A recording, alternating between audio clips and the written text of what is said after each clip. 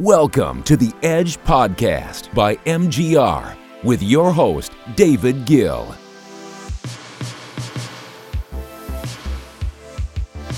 Hey guys, David Gill here, bringing you the Edge Daily Podcast. We upload every day, Monday through Friday, on every major podcast network.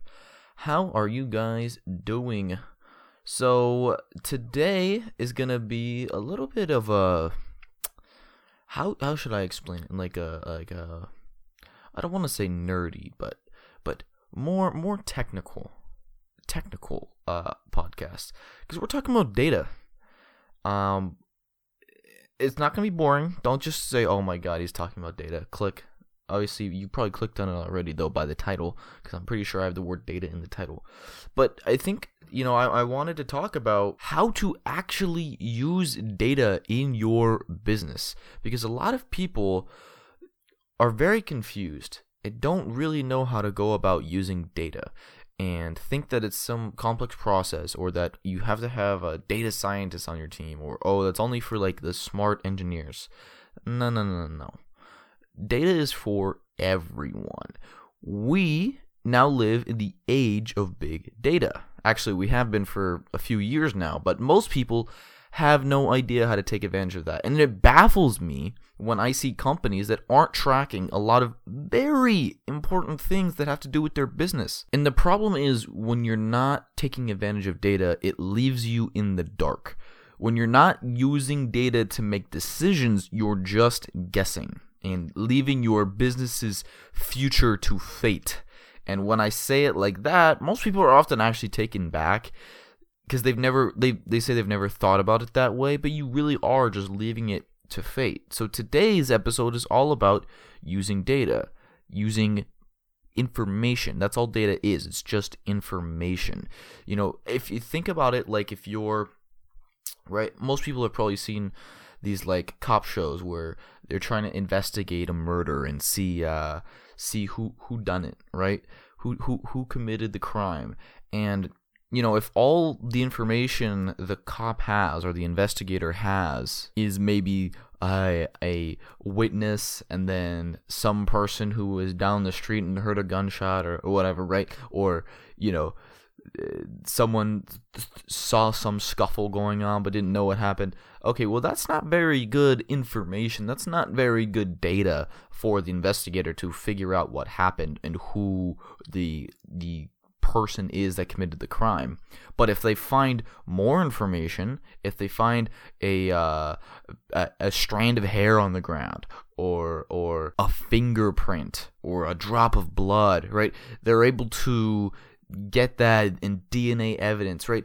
You have to think about that as it equates to your business. You are the investigator. You're trying to figure out ways to make your business better. And you're saying, okay, what is causing my business to not be as efficient, or as, making as much money in this area as it could be? And so you're looking for more information. You're looking for more clues as to why that's happening, and then using that information, that data, to create better models to figure out how you can actually improve it. I hope that investigator analogy made sense. But anyways, let's get right into it.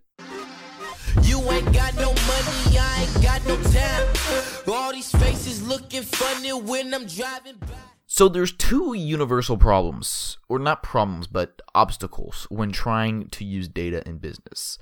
And number one is collecting data, knowing what data you need and how to collect it. A lot of people don't really know how to go about doing that. And two, once you have the data, how to understand it, how to use it, how to know what the numbers are telling you. So let's start with part one, collecting data, figuring out what data you need. That is, most of the time, that's actually not that hard. Now, sometimes it can be, depending on what business you're in. But for most people that are trying to figure out, how to get more conversions, or how to get more returning customers, or how to increase revenue per customer, the data is not that hard to find. And in many cases, people already have the data sets that are needed to figure that out. If you have any type of e-commerce engine, then it's likely already got tons of data for you to use at the ready. most e-commerce engines do. If it doesn't, then you should probably find another, engine. But other times you might not have the data for what you're looking for. It really depends. Sometimes if it's a really complex problem, then it might be something that you're going to have to specifically seek out and find data for. But in most cases, you will probably already have the data. Like, one of the most common types of data that people are not collecting, that they should be though, like I'll give you an example, is, so we as a marketing agency, we have to deal with this on a daily, which is where sales are coming from, right? So, our client's e-commerce engine is saying, hey, you generated whatever X amount of revenue, and they're running Facebook campaigns, Instagram campaigns, maybe Snapchat, and Google AdWords, all types of campaigns. But most people don't know exactly how much money is coming from where. So how do you solve this? Well, it's a thing called targeting pixels. You got to put targeting pixels everywhere. Put them in as many places as you can, so you can figure out where these sales are coming from. And all it is essentially just a little piece of code that lets you track across different users across different platforms, so that you can better attribute sales and conversions to a specific ad or a platform. And this helps when deciding on marketing budgets, in which platforms need more attention as far as making sure you get a good ROI. You have to make sure, okay, well, this platform we're getting a 25x ROI, but this one we're only getting a 3 times ROI. Okay, well, we need to take a look at that. Can we improve that, or is that just not a good place to be spending our money as far as advertising goes, right? So then it allows us to figure it out. But if you're not tracking that data, then you would have no idea, and you're just guessing. And so it's really just trying, in that case, we're optimizing for return on investment. That's all we're doing. So that's an example we deal with daily as a marketing agency, but pretty much any efficiency-based problem in business can be solved with data. The point of using data is to find out what is working really well and what is not in your business with pinpoint accuracy, so that you can either save more money or make more money depending on the problem that you're trying to solve. So you need to be tracking and recording data for as many individual pieces of your business as you can in order to do a better analysis, which leads into the next point, knowing what to do with your data. How can you analyze it and use it to come up with better solutions? Well, I'm going to give you another advertising example, because that's what I know best. And, common things that we look at is results by demographic, results for a sales campaign or any type of marketing campaign by demographic. So if a certain demographic we notice through the data has a trend in which a certain demo is buying more of this product, we want to make sure that it's not a fluke, because obviously sometimes it could just randomly that a certain 60-year-olds for some reason on a Sunday bought your product a little more, but it's just kind of chance, but it's not like real. But what we'll do is then we'll go and create a separate ad target specifically at 60-year-olds who live in Chattanooga, and we'll see, okay, are they actually buying more of our clients' products?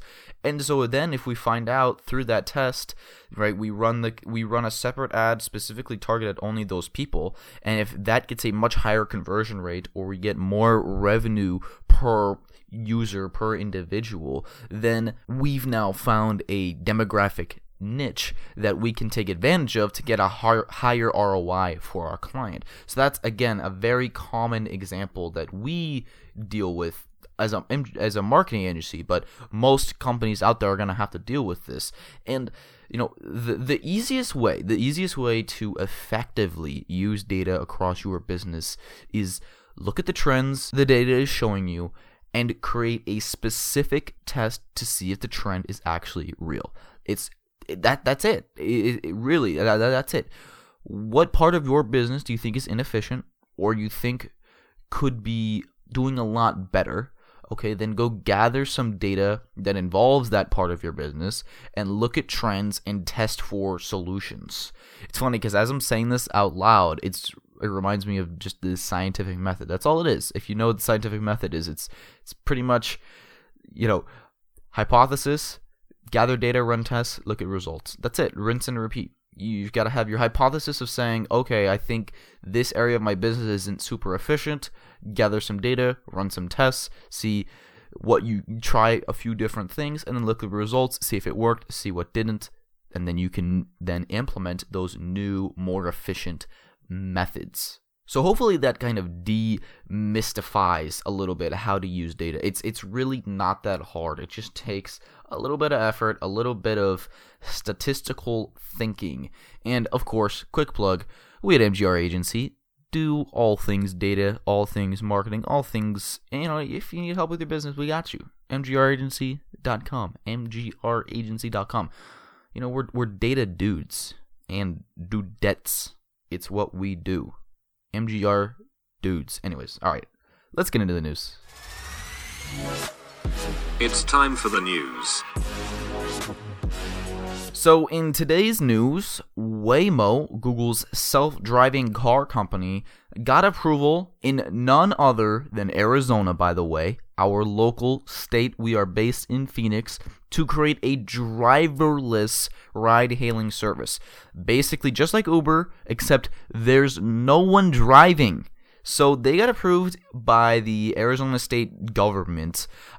This is the first time, by the way, in the United States, I'm not 100% sure if this has been approved anywhere else in the world, that fully driverless cars have been legalized. And this is actually much earlier than a lot of experts thought, because the consensus was that legalization wouldn't start happening until around 2020. That's what a lot of experts thought.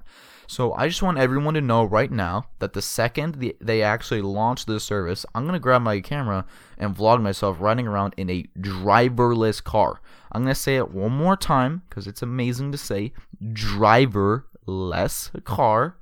And I'm going to be riding around. We're going to have an amazing... Phoenix is just an amazing place. California, there's a reason why Phoenix got it first. Because we don't have as much stupid legislation as you guys. Anyways, that's all for the news today. Because, you know what? Nothing else is gonna top driverless cars in Arizona. So, come visit Arizona. Come visit Phoenix AZ. And get yourself a robot whip. See ya.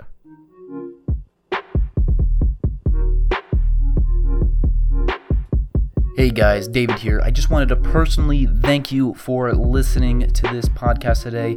I really hope you enjoyed it. And if you did, it would mean the world to me. It would mean the world to us if you could leave us a positive review on iTunes or wherever you consume your podcasts.